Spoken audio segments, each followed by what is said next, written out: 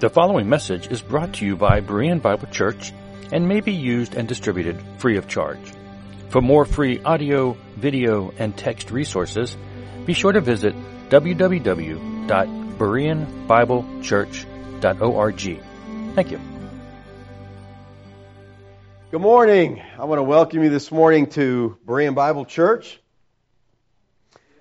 We're going to be looking this morning at Understanding Scripture, Part 2. I didn't plan on doing a Part 2, but things changed this week. Last week I said if we're going to understand the Bible, we have to have some understanding of hermeneutics. Now, we said last week hermeneutics is the science of biblical interpretation. The purpose of hermeneutics is to establish guidelines and rules for interpreting the Bible, because any written document is subject to misinterpretation. So we have developed rules to help us safeguard from misunderstanding the Scripture. Now, God has spoken, and what He said is recorded in Scripture. And the basic need of hermeneutics is to ascertain, what did He mean by what He said? The primary rule of hermeneutics is what? Very good, class. The analogy of faith, that means Scripture interprets Scripture. That means no part of Scripture can be interpreted in such a way as to render it in conflict with what is clearly taught elsewhere in Scripture. The analogy of faith is a safeguard that would help us from reading into Scripture something that's not there. Under the principle of the analogy of faith, I brought up a principle that I believe is vital to understanding Scripture. It's not really part of hermeneutics per se in this directed like this, but the Bible is one book. This means that you can't unhitch the Old Testament from your Bible. We actually need it. The second rule of hermeneutics that we talked about last time was audience relevance. This means that whatever a passage meant, or whatever word spoken in Scripture meant, it meant or had direct application to the original intended audience. That seems simple and logical, doesn't it? Yet, this is a principle that is so missed and just throws off your understanding of the Bible. It's not written to us, it's written for us, it's written to the people that He actually wrote to. Now, my third point last week was, in understanding Scripture, was it takes a lot of time and hard work. All right, you have to be willing to put some time in, you have to be willing to do a little work to understand the Scripture. And yet, I think so many Christians are lazy and very casual in their approach to study. They want to understand it, but they don't want to put the work in. All right, we're in an instant society. You want everything and you want it right now. Well, the Bible is a pretty vast book, and so understanding of it, first of all, takes understanding the principles of hermeneutics and then putting some work in so you can understand it. And let me tell you, the most important thing you can do in this realm is to read through the Bible every year. Okay, it's like a 15 to 30-minute commitment, depend on your reading level, but 30 minutes a year. 30 minutes a day. Well, yeah, the year. No, you'd have to be a really fast reader to do that, but 30 minutes a day will take you through the whole Bible a year, and then next year you do it again, and you do it again, and you'll be amazed that every year you'll be learning something. Well, for our study this morning, I want to go back to the principle that we talked about last week, the fact that the Bible is one book. Because I really think that most Christians ignore or neglect what they call the Old Testament. Now, if you've listened to me for any length of time, you know that I don't like to call it the Old Testament. I call it the Tanakh, and I call it that because that's what the Jews call it. And the Tanakh is an acronym that identifies the Hebrew Bible. The acronym is based on the initial Hebrew letters of each of the text's three parts, the Torah, Nevi'im, and the Ketuvim.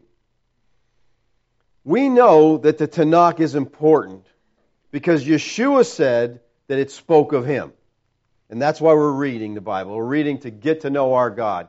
In John 5:39, Yeshua told the Jews, "You search the Scriptures because you think that in them you have eternal life. It is they that bear witness to me." Now, by Scripture here, it means the Tanakh. That's the only Bible anybody in the New Testament ever had. Scripture, he says, bears witness of me. In other words, we're going to see Yeshua all through the Tanakh if we're paying attention. And one of the many passages that demonstrate the deity of Christ is found in the fourth gospel in John chapter 12, where Lazarus quotes from Isaiah 6. John 12:39 and 40 says, "Therefore they could not believe, for again Isaiah said," and then he's going to quote Isaiah, "He has blinded their eyes and hardened their heart, lest they see with their eyes and understand with their heart and turn, and I will heal them." Now this is Isaiah 6:10, but if you know the context of Isaiah, you know what's going on here. Well, let's back up and get the context in 6:1 through 3. "In the year that King Uzziah died, I saw the Lord sitting upon a throne, high and lifted up, and the train of his robe filled the temple. Above him stood the seraphim. Each had 6 wings. With 2 he covered his face, with 2 he covered his feet, and with 2 he flew. And one called to another and said, Holy, holy, holy is Yahweh of hosts. The whole earth is full of His glory." So this is a throne room scene. He sees Yahweh sitting on His throne. The divine council is there with him in this scene. Isaiah is given this magnificent vision of the glory of God to remind him of the fact that though Uzziah had just died, and though great kings of the earth all die, Yahweh is still on the throne. This is a great passage to go to when you feel like your world is falling apart. You've got to remember that God's still on the throne. He hasn't left. Nobody's knocked Him off the throne. Nobody's defeated Him. He's still there and He's still ruling. He's still controlling. So everything will be okay. It is in Yahweh and Him alone that our faith is to truly rest. Now John goes on to say, Isaiah said these things because he saw His glory and spoke of Him. Now he, Isaiah, saw His glory and spoke of Him. The Him here is referring to Yeshua. And we learn here for the first time that the vision of God in Isaiah 6 was none other than Christ Himself. That's what we see in Isaiah chapter 6. This is itself an affirmation that Yeshua is God, for it is clearly God whom Isaiah saw in the vision. The glory of God in that vision, which Isaiah saw and reported, was the glory of Yeshua. Now, that's amazing that we learn these things from the Tanakh. It bears witness to Christ. It teaches us of who He is. Now, Paul said that he was teaching nothing but what was in the Tanakh, and this should show us just how important the Tanakh is for our understanding. Now, last week, I said apart from understanding the Tanakh, you will never completely understand the New Testament. Because the writers of the New Testament all suppose that their readers understood the Tanakh. And much of the language of the New Testament is drawn from the Tanakh. So if you want to understand it, you get familiar with the Tanakh. Now, what I want to do this morning is to further illustrate, because I think this is really important, I want to illustrate how important it is to know the Tanakh in order to correctly understand and interpret Scripture, the New Testament. And we could do this from a lot of different places in the New Testament because the New Testament quotes the Tanakh constantly. Anybody know what book in the New Testament quotes the most verses from the Tanakh? What? Revelation. Revelation. It's the most biblical book there is. It quotes continually from the Tanakh. But what I want to do this morning is I want to focus on John 10. And I want to focus on Yeshua as the Good Shepherd. I want you to see what Yeshua says in this context, this Good Shepherd context, comes from the Tanakh. Now again, His readers know this. His readers understand the Tanakh. They don't have a New Testament. So when He says these things, they're going back and they're understanding where He's drawing from. In John 10, most of the imagery comes from Ezekiel 34 and 37. But John begins the chapter by using Numbers 27. Now before we look at how Yeshua uses these passages from the Tanakh, let me set some context for you on John chapter 10. In the first 4 chapters of the Gospel of John, we see very little opposition to Yeshua's teaching. In fact, he's gaining in popularity. The people are liking him. I mean, this is great. He's teaching them. Well, you come to chapter 5, and Yeshua was accused by the Jewish leaders of making himself equal with God. And he responded to this accusation by saying, I am equal to God in every way. Now, of course, that didn't win him any points there. And chapter 6 opens with Yeshua's popularity at its height. Large crowds are following him. They're wanting to make him their king. But by the end of the chapter, the crowds have forsaken him because they can't handle his teaching any longer. So they leave. Now, chapter 7 opens with the Jews seeking to kill him. And from here on to the end of his public ministry, we see a steadily deepening of this hostility. In chapter 8, Yeshua gets into another confrontation with the leaders of Israel, and he says to them, you are of your father the devil. Now that didn't go over real well, as you can imagine. And the end of the chapter says, therefore they picked up stones to throw at him, and Yeshua hid himself and went out of the temple. Now, on his way out of the temple, chapter 9 comes into play, and Yeshua sees a blind man who's been blind from birth. He stops and he heals the man. And it was the Sabbath. So the religious leaders were furious that Yeshua healed on the Sabbath. You know, this is the blindness that happens to people, okay? This is the blindness of people without the Lord, okay? 1 Corinthians 2:14 says, the natural man does not understand the things of the Spirit of God, neither is he able to. These people, these Jewish leaders, are natural. They don't have the Spirit, so they don't get it. Yeshua had just healed a man that was blind from birth. This guy's got eyes. He can see now. That's an incredible thing. You think they'd be saying, wow, this is pretty good. Who is this that's doing this? You know what else? They knew from their scriptures that Messiah, when he came, would heal the blind. And yet here Yeshua is claiming to be Messiah. He heals people. And they're like, let's kill him. They didn't get it. Because they couldn't get it. Because the natural man is blind to the things of God. Even with seeing the things they saw. Christianity is not natural, people. It is supernatural. And it starts with the new birth that is an act of God. All right, that brings us to chapter 10. And let me just say here that chapter 10, the break is not helpful. Because 10, 1 through 21 is really a commentary on the conflict that we see in chapter 9. In chapter 9, again, we have this healing of the blind man, blind from birth. Yeshua heals him physically. And as a result of that experience, the blind man deals with the people, he deals with his neighbors, he deals with his parents, and particularly with the Pharisees. And he's brought by Yeshua to the place where he confessed, Lord, I believe. He sees who Yeshua is and he worships him. It's a remarkable picture. This man's physical healing led to his spiritual healing, and he trusts Christ. Now, the healed man has been treated pretty badly by the religious authorities.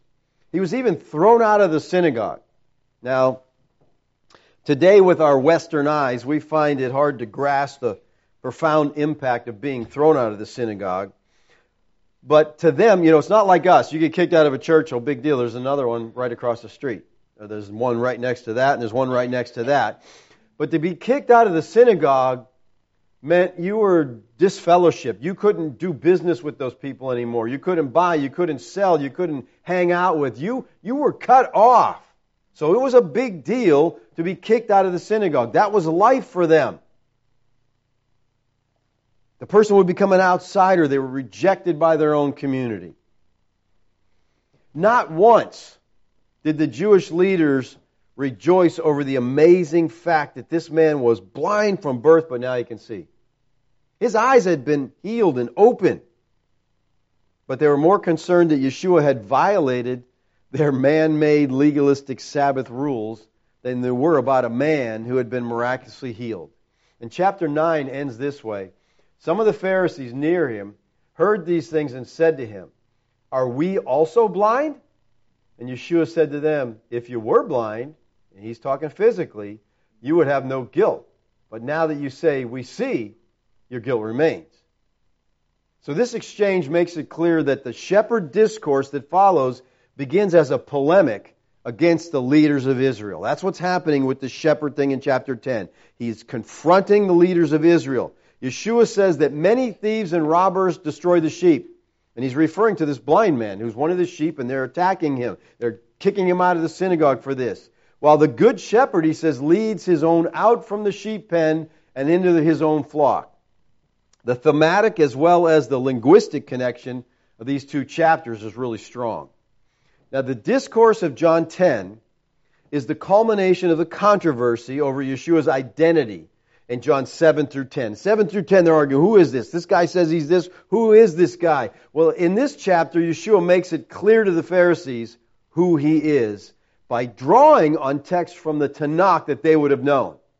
So he's making it real clear who he is. They're still not going to get it because they're natural. John 10, 1 and 2 says, truly, truly, I say to you, he who does not enter the sheepfold by the door, but climbs in by another way, that man is a thief and a robber. But he who enters by the door is the shepherd of the sheep. Now, you're probably familiar with this passage. We know that Yeshua is the shepherd of the sheep. You probably heard teaching on this passage. And most teaching on this passage will deal with sheep, what a sheepfold was like, what it meant to be a herder, or sheep herder, or shepherd back in that day. And they go into that kind of thing, and there's nothing wrong with that. But what I want you to see this morning is there's much, much more in this text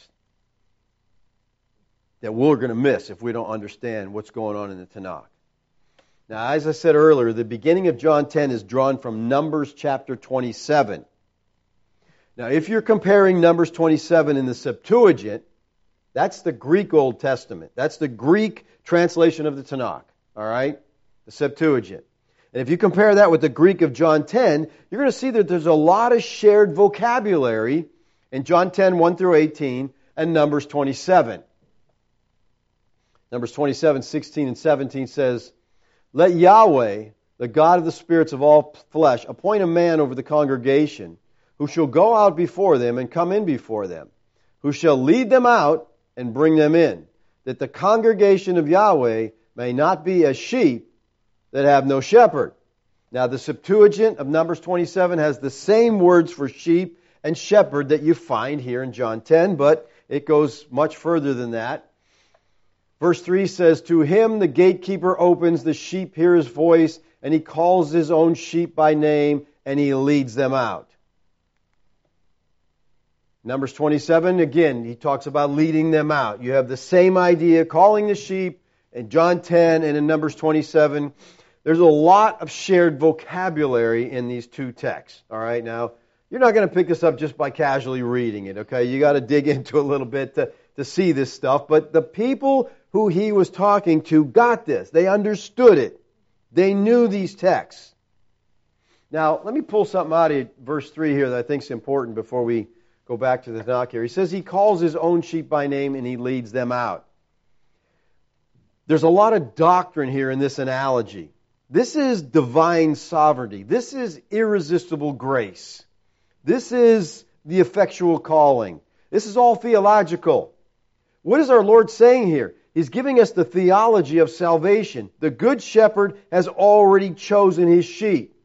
Look at, he calls his own sheep. The sheep belong to him. He calls them by name and he leads them out. He's already named them. He knows who they are. He possesses full authority and sole authority to come into Judaism, to come into the nations of the world and the countries of the world and to find his sheep. He knows them. He calls them by name. They recognize his voice and they follow him.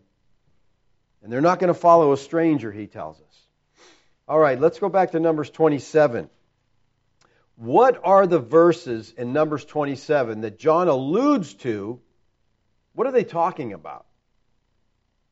Well, these verses are about Moses praying for a successor. Let's look at the context here. Numbers 27, 12 through 18. Yahweh said to Moses, go up into this mountain of Abarim and see the land that I have given to the people of Israel. When you have seen it, you also shall be gathered to your people. What's that mean? You're going to die. Go up in the mountain. This is pretty incredible when you think about it, because Moses goes up this mountain and then he dies. Okay? Have you ever climbed a mountain? And I'm not talking about rappelling. I'm just talking about switchbacks or just climbing a hill. You know how difficult it is. This is a pretty old guy here climbing up this hill, and he gets up there, and God says it's time, and he just dies. Great way to go. Okay? He's not sick. He's not disabled. The Lord says, it's your time. All right? Why? Why was it his time? He says, you're going to die as your brother Aaron was because you rebelled against my word in the wilderness of Zin when the congregation quarreled. Moses disobeyed God, and so God is disciplining him. Failing to uphold me as holy in the waters before their eyes. These are the waters of Meribah, of Kadesh in the wilderness of Zin. Moses spoke to Yahweh, saying, let Yahweh, the God of the spirits of all flesh, appoint a man over the congregation. So Moses is going to die, and he says, okay, God, we need to appoint another man to lead this congregation, who shall go out before them and come in before them. That's shepherd terminology. You go out and you come in. Who shall lead them out and bring them in, that the congregation of Yahweh may not be sheep that have no shepherd.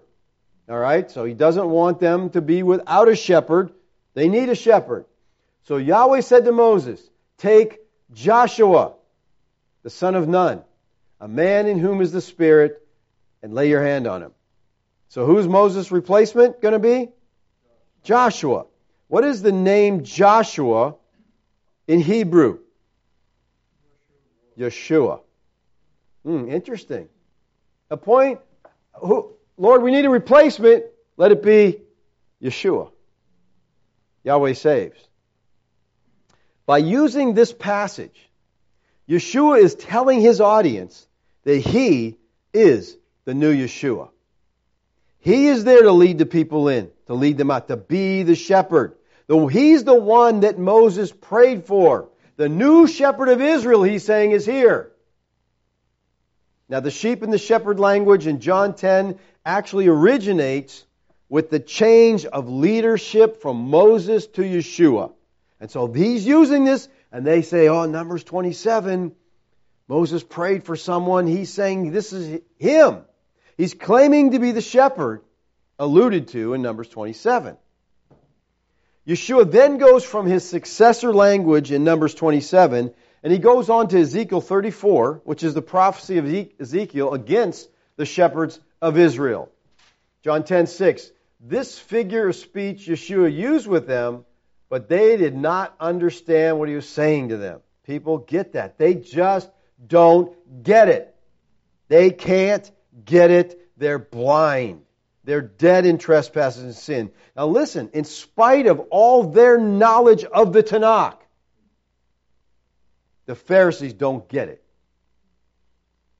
And there's some people teaching today that you don't need the Spirit, you just need to understand the Bible and you can be saved. You can't understand the Bible. I mean, you can understand in the sense of the historical and other thing about it, but you cannot become a Christian until the Lord moves in your life. They can't hear the voice of God. They can't hear the voice of the great shepherd because they're not his sheep. Now in verses 7 through 18, Yeshua shifts from third person, the one who, he, him, his, to the first person singular, I and me. And he makes it very clear that from here on he is speaking of himself as the good shepherd. Yeshua describes himself in verses 7 through 10 as the door of the sheep. So Yeshua again said to them, truly, truly, I say to you, I am the door of the sheep. He's the only way they get in. All who came before me, he's talking about the people that he's dealing with, the Jewish leaders right there. All that came before me are thieves and robbers.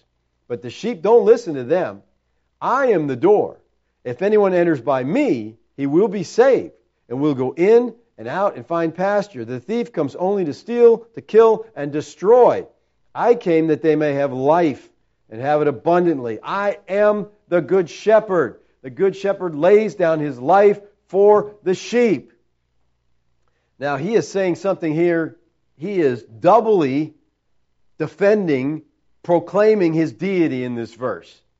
He's identifying himself with the significant words, first of all, I am, he says. That's ego eimi in the Greek, which reminds us of Yahweh's revelation of himself to Moses in Exodus 3, where he says, I am who I am. Ehia asher ehia in the Hebrew. I am who I am. And here Yeshua says, I am.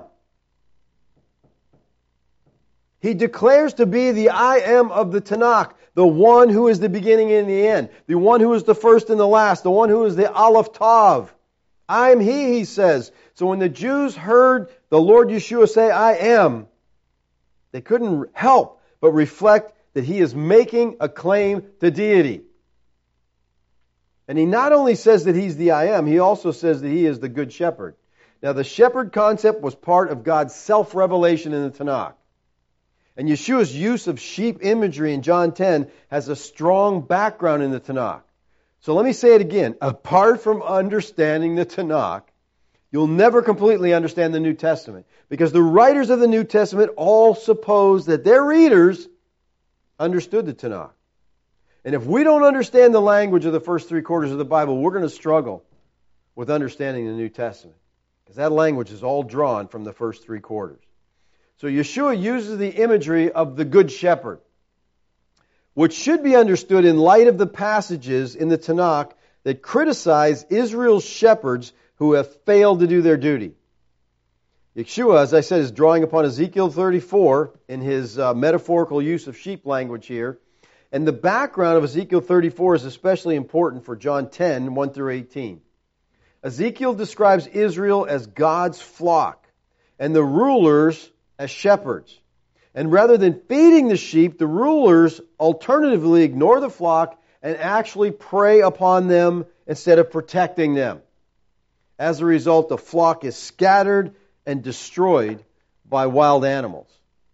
The false shepherds will be removed from their position of leadership, and God will again be the shepherd of His people. He will gather them and lead them to good pasture. He will appoint a shepherd over them from David's line and bring peace to the flock.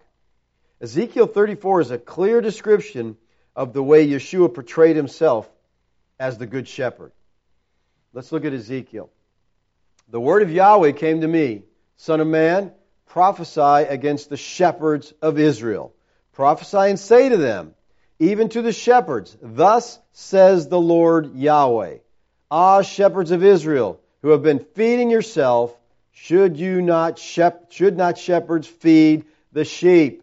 So this is a prophecy against the leaders, against the priesthood, against their shepherds. They were not teaching the flock. They were not caring for the flock. They were in it for themselves. You can make a comparison here, I think, between our political climate and them, okay? Our politicians are supposed to be servants of the people. Instead, they're serving themselves and getting rich off the people. The text goes on, you eat the fat, you clothe yourself with the wool, you slaughter the fat ones, but you do not feed the sheep. The weak you have not strengthened. The sick you have not healed. The injured you have not bound up. The strayed you have not brought back. The lost you have not sought. And with force and harshness you have ruled them. So they were scattered because there was no shepherd. And they became food for all the wild beasts. My sheep were scattered. They wandered over all the mountains and on every high hill. My sheep were scattered over all the face of the earth with none to search or seek for them. In other words, the priesthood failed to feed God's people spiritually. Therefore, the people became weak in their faith and some were even lost to the covenant. It goes on in verse 7 to say, therefore you shepherds, hear the word of Yahweh. As I live, declares Yahweh, the Lord Yahweh, surely because my sheep have become a prey, and my sheep have become food for all the wild beasts, since there was no shepherd, and because my shepherds have not searched for my sheep, but the shepherds have fed themselves, and have not fed my sheep, therefore you shepherds, hear the word of Yahweh. Thus says the Lord Yahweh, behold, I am against the shepherds, I will require my sheep at their hand, and put a stop to their feeding the sheep. No longer shall the shepherds feed themselves. I will rescue my sheep from their mouths, that they may not be food for them. So again, this is a judgment against the leaders of Israel. They're not shepherding the sheep. Now in verses 11 through 16, Yahweh makes three promises to His people. In verses 11, Yahweh promises that He will care for His sheep. For thus says the Lord Yahweh, behold, I myself will search for my sheep and will seek them out, as a shepherd seeks out his flock when he is among his sheep that have been scattered. So will I seek out my sheep.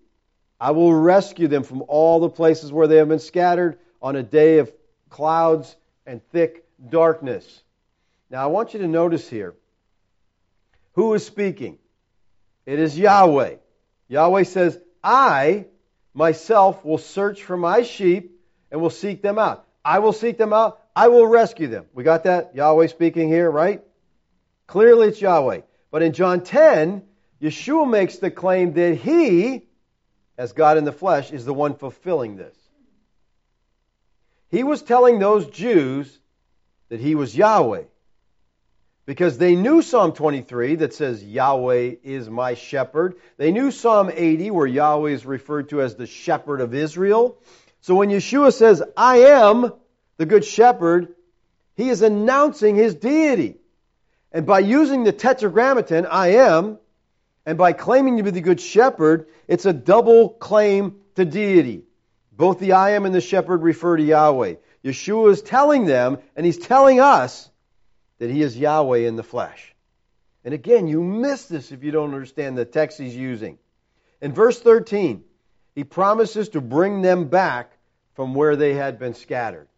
I will bring them out from the peoples and gather them from the countries, and will bring them into their own land. I will feed them on the mountains of Israel, by the ravines, and in all the inhabited places of the country. I will feed them with good pasture, and on the mountain heights of Israel shall be their grazing land. And so He says, I'm going to bring them back to their own land. They're scattered. Because of their sin, they're scattered. But God has promised them, I'm going to bring you back. He says, there they shall lie down in good grazing land, and on rich pasture they shall feed on the mountains of Israel.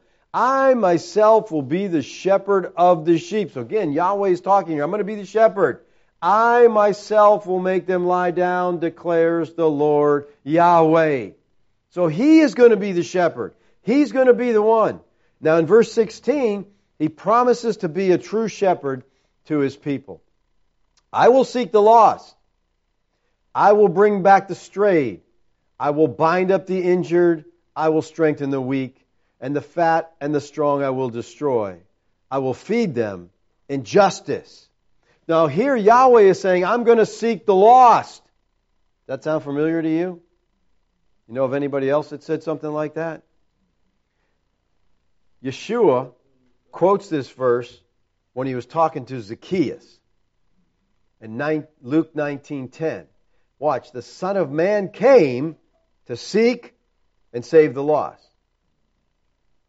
So Yahweh says in Ezekiel 34, I will seek the lost. Then Yeshua comes along and says, the Son of Man has come and seek to save the lost. By using that phrase, knowing that the people knew Scripture, Yeshua is saying to them, I'm Yahweh in the flesh. I'm Israel's shepherd, Savior. This is another strong declaration of the deity of Christ. But you won't get it if you don't know the text He's referring to. All right, back to Ezekiel 21 through 24. Because you push with side and shoulder, and thrust at all the weak with your horns, till you have scattered them abroad, I will rescue my flock. They shall no longer be a prey. I will judge between sheep and sheep. I will set up over them one shepherd, my servant David, and he shall feed them. Now remember, David is gone at this time, okay? David is dead, but he is saying, because Yeshua is the fulfillment of the prophecy of the David, the shepherd that will be over them. He shall feed them and be their shepherd. And I, Yahweh, will be their God, and my servant David shall be prince among them. I am Yahweh. I have spoken. So God promised that the day will come when He will raise up the Messiah, the branch, from the line of King David, and He will reign as king, uniting Israel and Judah. Now, the Old Covenant people understood from this passage that the shepherd chosen by God would be the promised Messiah, would come from the family, come from the line of the great King David. He goes on to say, I will make with them a covenant of peace and banish the wild beasts from the land, so that they may dwell securely in the wilderness and sleep in the woods. And I will make them and the places all around my hill a blessing. I will send down the showers in their season, and they shall be showers of blessing. And the trees of the field shall yield their fruit, and the earth shall yield its increase, and they shall be secure in the land. And they shall know that I am Yahweh, when I break the bars of their yoke and deliver them from the hand of those who have enslaved them. They shall no more be a prey to the nations, nor shall the beasts of the land devour them. They shall dwell securely, and none shall make them afraid. I will provide for them renewed plantations, and they shall no more be consumed with hunger in the land, and no longer suffer the reproach of the nations. And they shall know that I, Yahweh, their God, with them, and that they, the house of Israel, are my people, declares the Lord Yahweh. And you are my sheep, human sheep, he says, of my pasture. I am your God, declares the Lord Yahweh. Now this prophecy was perfectly fulfilled in Yeshua of Nazareth, the son of David, the good shepherd, when all the nations of the world were going to be restored by the redeeming work of Christ on the cross and brought back into God's covenant family. Now let's jump over to Ezekiel 37 for a minute. In 37, 19, and 21, he uses this text also. Say to them, thus says the Lord Yahweh, behold, I'm about to take the stick of Joseph that is in the hand of Ephraim, and the tribes of Israel associated with them, and I will join it with the stick of Judah and make them one stick. All right, remember the tribes have been separated. The northern tribes are scattered all over the world, and God's saying, I'm going to take the tribes, I'm going to bring them back together, that they may be one in my hand when the sticks on which you write in your hand before their eyes. Then say to them, thus says the Lord Yahweh, behold, I will take the people of Israel from the nations among which they have gone, and will gather them from all around, and bring them to their own land. So he says, I'm going to take all these people that are scattered, I'm going to bring them back to their land. He says, bring them back into their own land. This is the restoration of the tribes of Israel. He is talking here about the end of the exile. This is the bringing in of the new covenant and the kingdom of God. This is the tribes being reunited. And John sees these prophecies of the gathering of Israel being fulfilled in the followers of Yeshua. Now, our dispensationalist friends are still waiting for all this to happen because they don't see it as already happened. But this is the prophecy of Yeshua. He's going to bring the people back. Look at John 10:16. All right, Yeshua talking again to the religious leaders. I have other sheep that are not of this fold. I must bring them also. And they will listen to my voice. So there will be one flock and one shepherd. Does that sound like what we just read? I have other sheep, he said, that are not of this fold. This verse takes us back to the first 5 verses of chapter 10. And there the sheep pen represents Judaism. All right, all the Jews. And Yeshua says he calls his own sheep out of Judaism, thereby constituting his own flock. The sheep that remain in that pen are the unbelieving Jews. Now, if Yeshua has other sheep that are not of this sheep pen, that's a reference to us, Gentiles, non-Jews. It's an allusion to Isaiah 56, 6 through 8 that says this, and the foreigners who join themselves to Yahweh, to minister to Him, to love the name of Yahweh, and to be His servants, everyone who keeps the Sabbath and does not profane it, and holds fast my covenant, these I will bring to my holy mountain, and make them joyful in the house of prayer. Their burnt offerings and their sacrifice will be accepted on my altar, for my house shall be called a house of prayer for all peoples. Okay, not just Jews. The Lord Yahweh, who gathers the outcasts of Israel, declares, I will gather yet others to him besides those already gathered. All right? So I'm going to gather others. Now, the others here are Gentiles who will be gathered into the Messiah's flock along with the restored sheep of Israel. And this recalls the mission of the Son in John 3:16, where he says he's going to save the world, not just Jews, but Gentiles also. It goes beyond the nation of Israel. That's what he meant by the world. I'm going to save more than just Israel. In John 11:51 and 52, it says, he did not say this of his own accord, but being high priest that year, he prophesied that Yeshua would die for the nation. That was going to happen, right? But watch what he says. And not for the nation only, but also to gather into one children of God who were scattered abroad. So he's going to gather all these Gentiles in with the Jews. So it's not just for the nation of Israel to be gathered, but for all the children of God. And Yeshua says there will be one flock and one shepherd. Now, people, there are plenty of Bible teachers today who deny this. John Hagee being one of them. Okay? One flock, one shepherd. They say there are two distinct purposes of God and two distinct peoples of God. God has an earthly people that they say are the Jews, and God has a heavenly people who are the Christians, and they're two separate people and they have separate covenants, and no, God says there's going to be one flock. Only one shepherd over that flock. All right? Notice that Yeshua, the good shepherd, says, I have other sheep. Now, notice here he doesn't say, I'm going to get some more sheep. I'm going to get some other sheep. He says, I have other sheep. Not I will have. It's I have other sheep. So who are these sheep that he already has? Well, the Gospel of John makes it pretty plain that one of the important truths is that the Father has already given certain individuals to the Son. So he says, I have other sheep. Let me show you this. John 6:37. All that the Father gives me will come to me. Now, if you compare the couple of verses up in John here, you'll see that coming to Him and believing in Him are synonymous. So he says, all that the Father gives me will believe in me. And whoever believes in me, I will not cast out. So who is it that comes to the Father? Who is it that comes to Christ? It's the ones the Father had given to Him. That's who comes. All the Father gives me will come. So if the Father hasn't given them, they're not going to come. Look at John 17. This is Christ's high priestly prayer.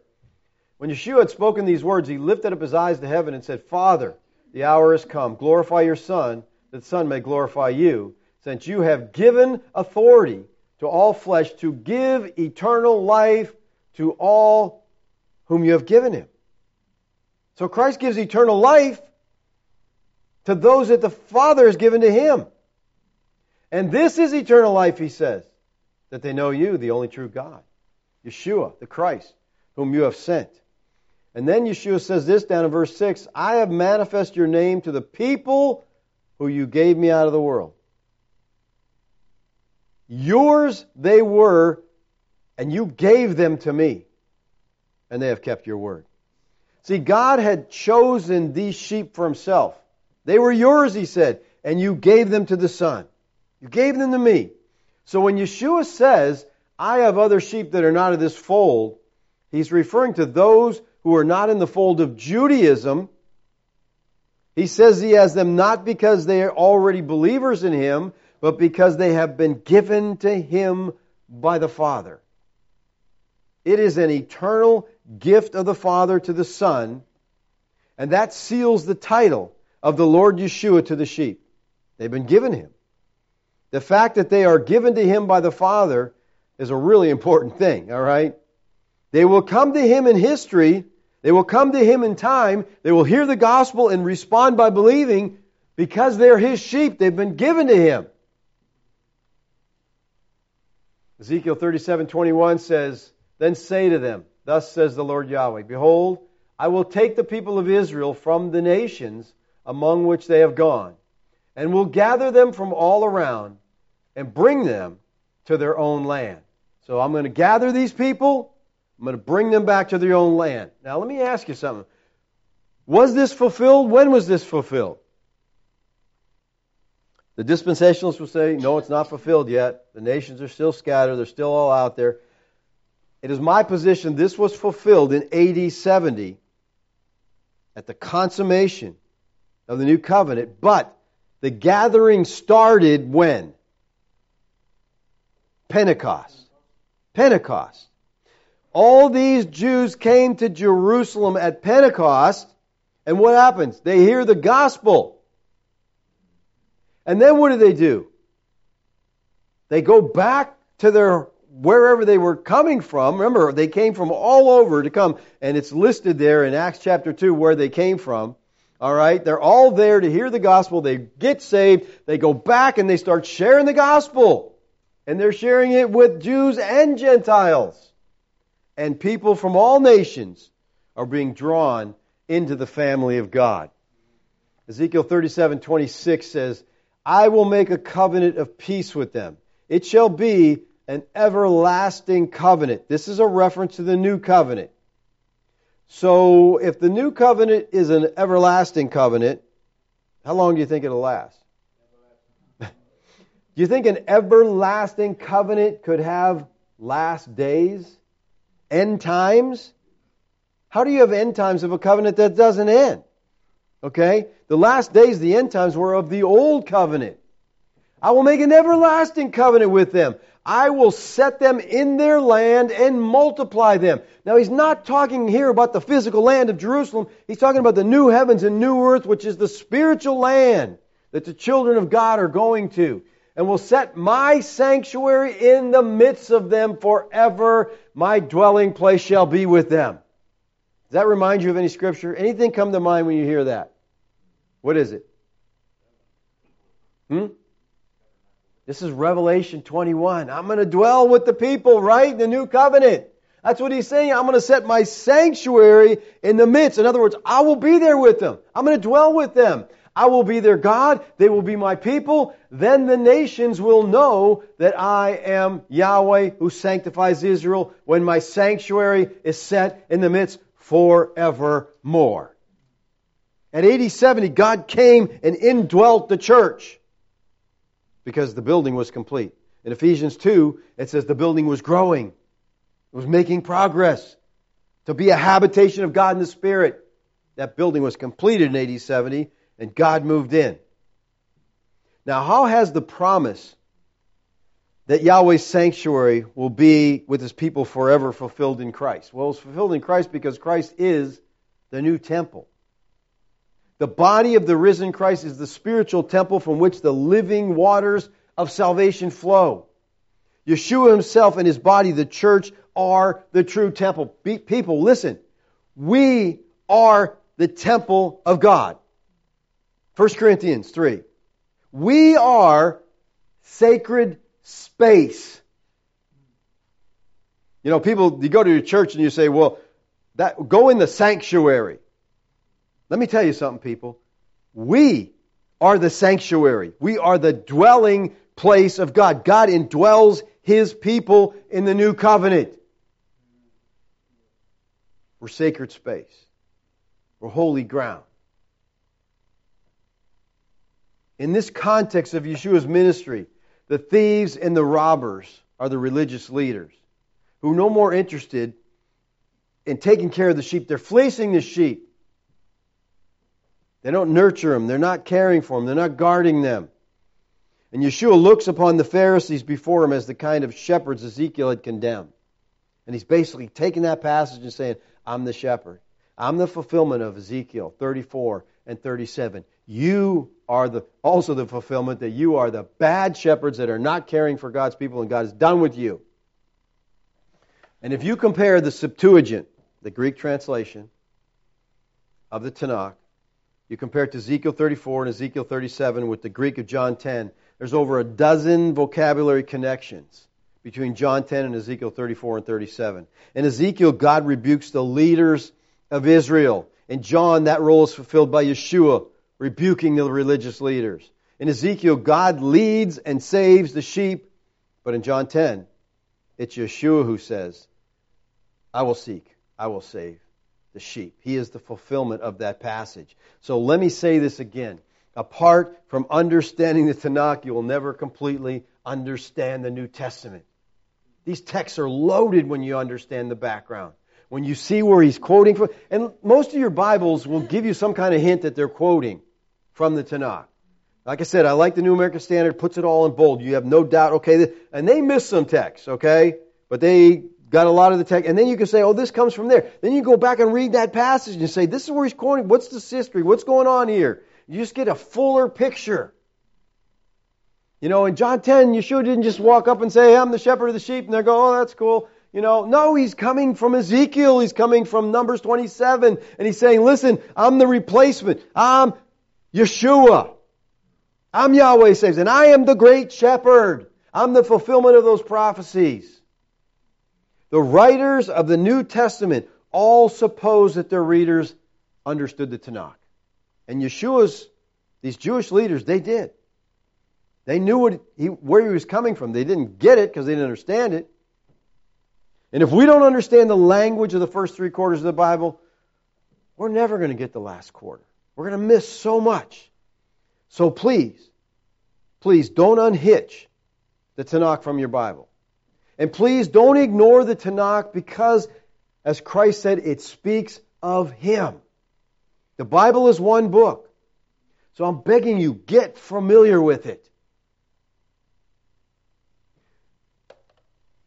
The Bible study that we have listed on the website takes you through part of the Tanakh, then it takes you to Psalms, then Proverbs, then the New Testament. So every day you're reading a little from the Tanakh, a little from Psalms, a little from Proverbs. I like that because other translations, you're spending 9 months in the Tanakh, and then you get to the New Testament. And I think it's good to mix it up, okay?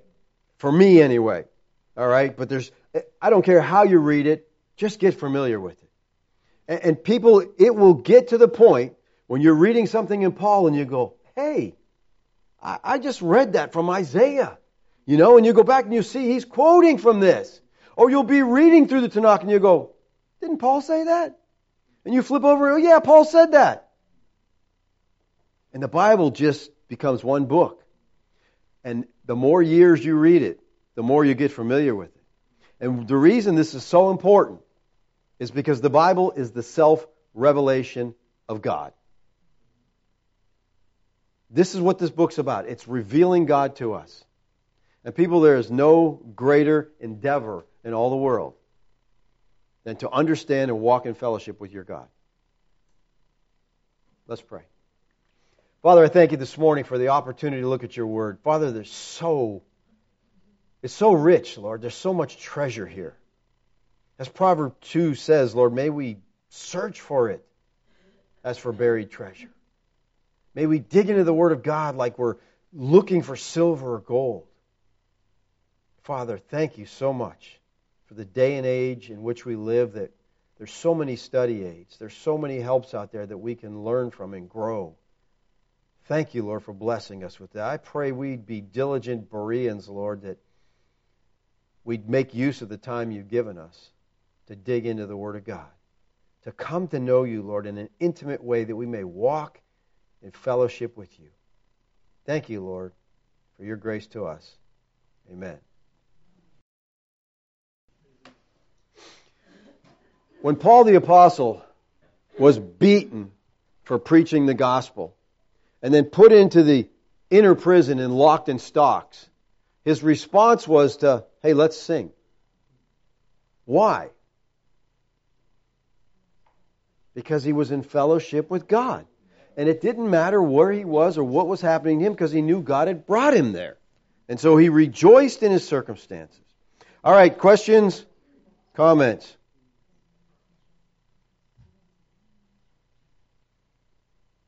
Are you scratching your head or are you... You can't remember how to answer it? Oh.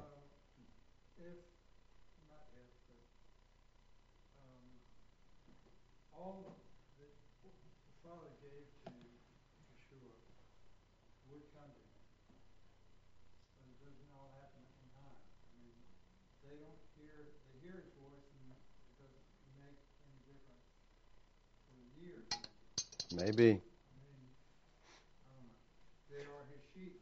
Well, here's the thing. You can maybe be a teenager and read the scriptures and read the gospel, and you're like, right over your head, right? And then maybe later on you read it, and all of a sudden, because God gives you life, boom, until you have life. Dead men don't get it. Dead men do not understand.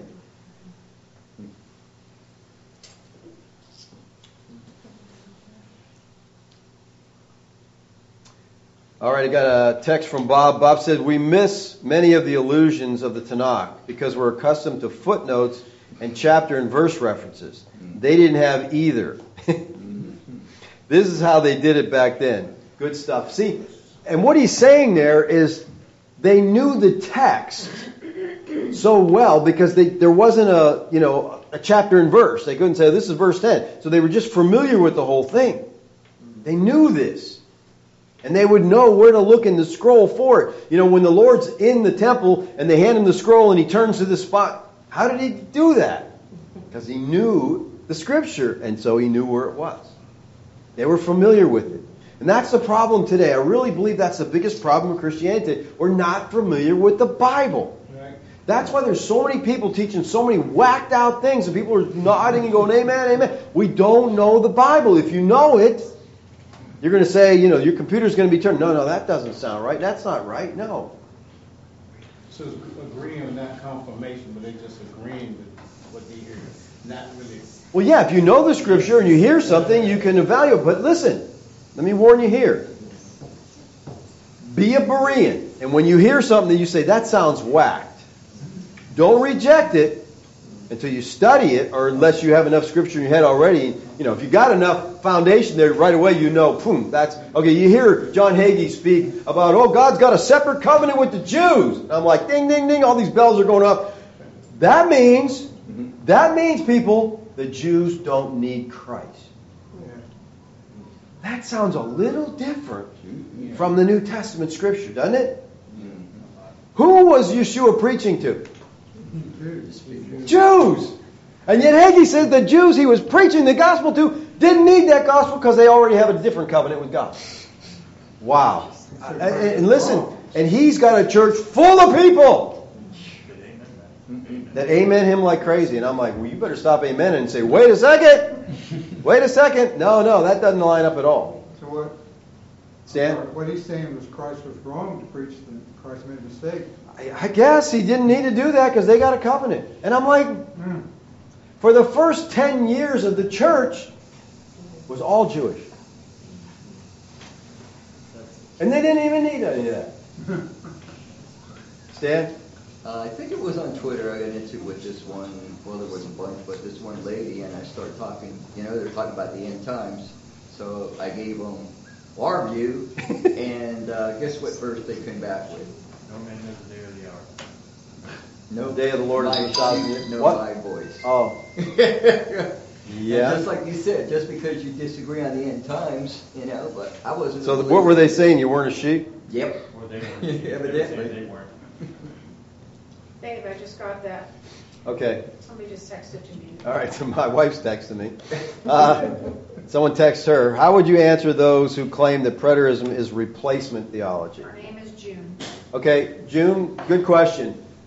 It's not replacement theology, it's fulfillment theology. Okay? We are the fulfillment of the promises God made to Israel. We've got several things on the website that you can go in and look at, we deal with that kind of stuff. Matter of fact, June, if you go to our website and in the search engine, put in replacement theology, it'll bring up a bunch of things that you can look into. But this is fulfillment theology. We are the fulfillment. As we just showed you, Christ was the fulfillment of that good shepherd. Okay? He led his sheep. He was the replacement. To the sheep, what? He was the replacement. Yes, Christ is the replacement. He is the true Israel.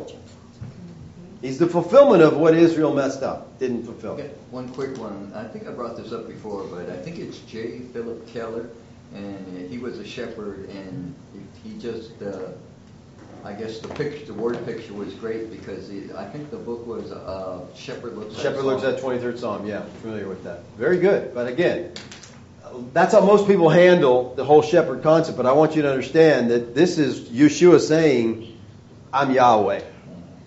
Okay? You might not see that in John 10, but when you go back to the text he's quoting, he's saying, I am Who I am. who I am, and I am the great shepherd. So, fulfillment.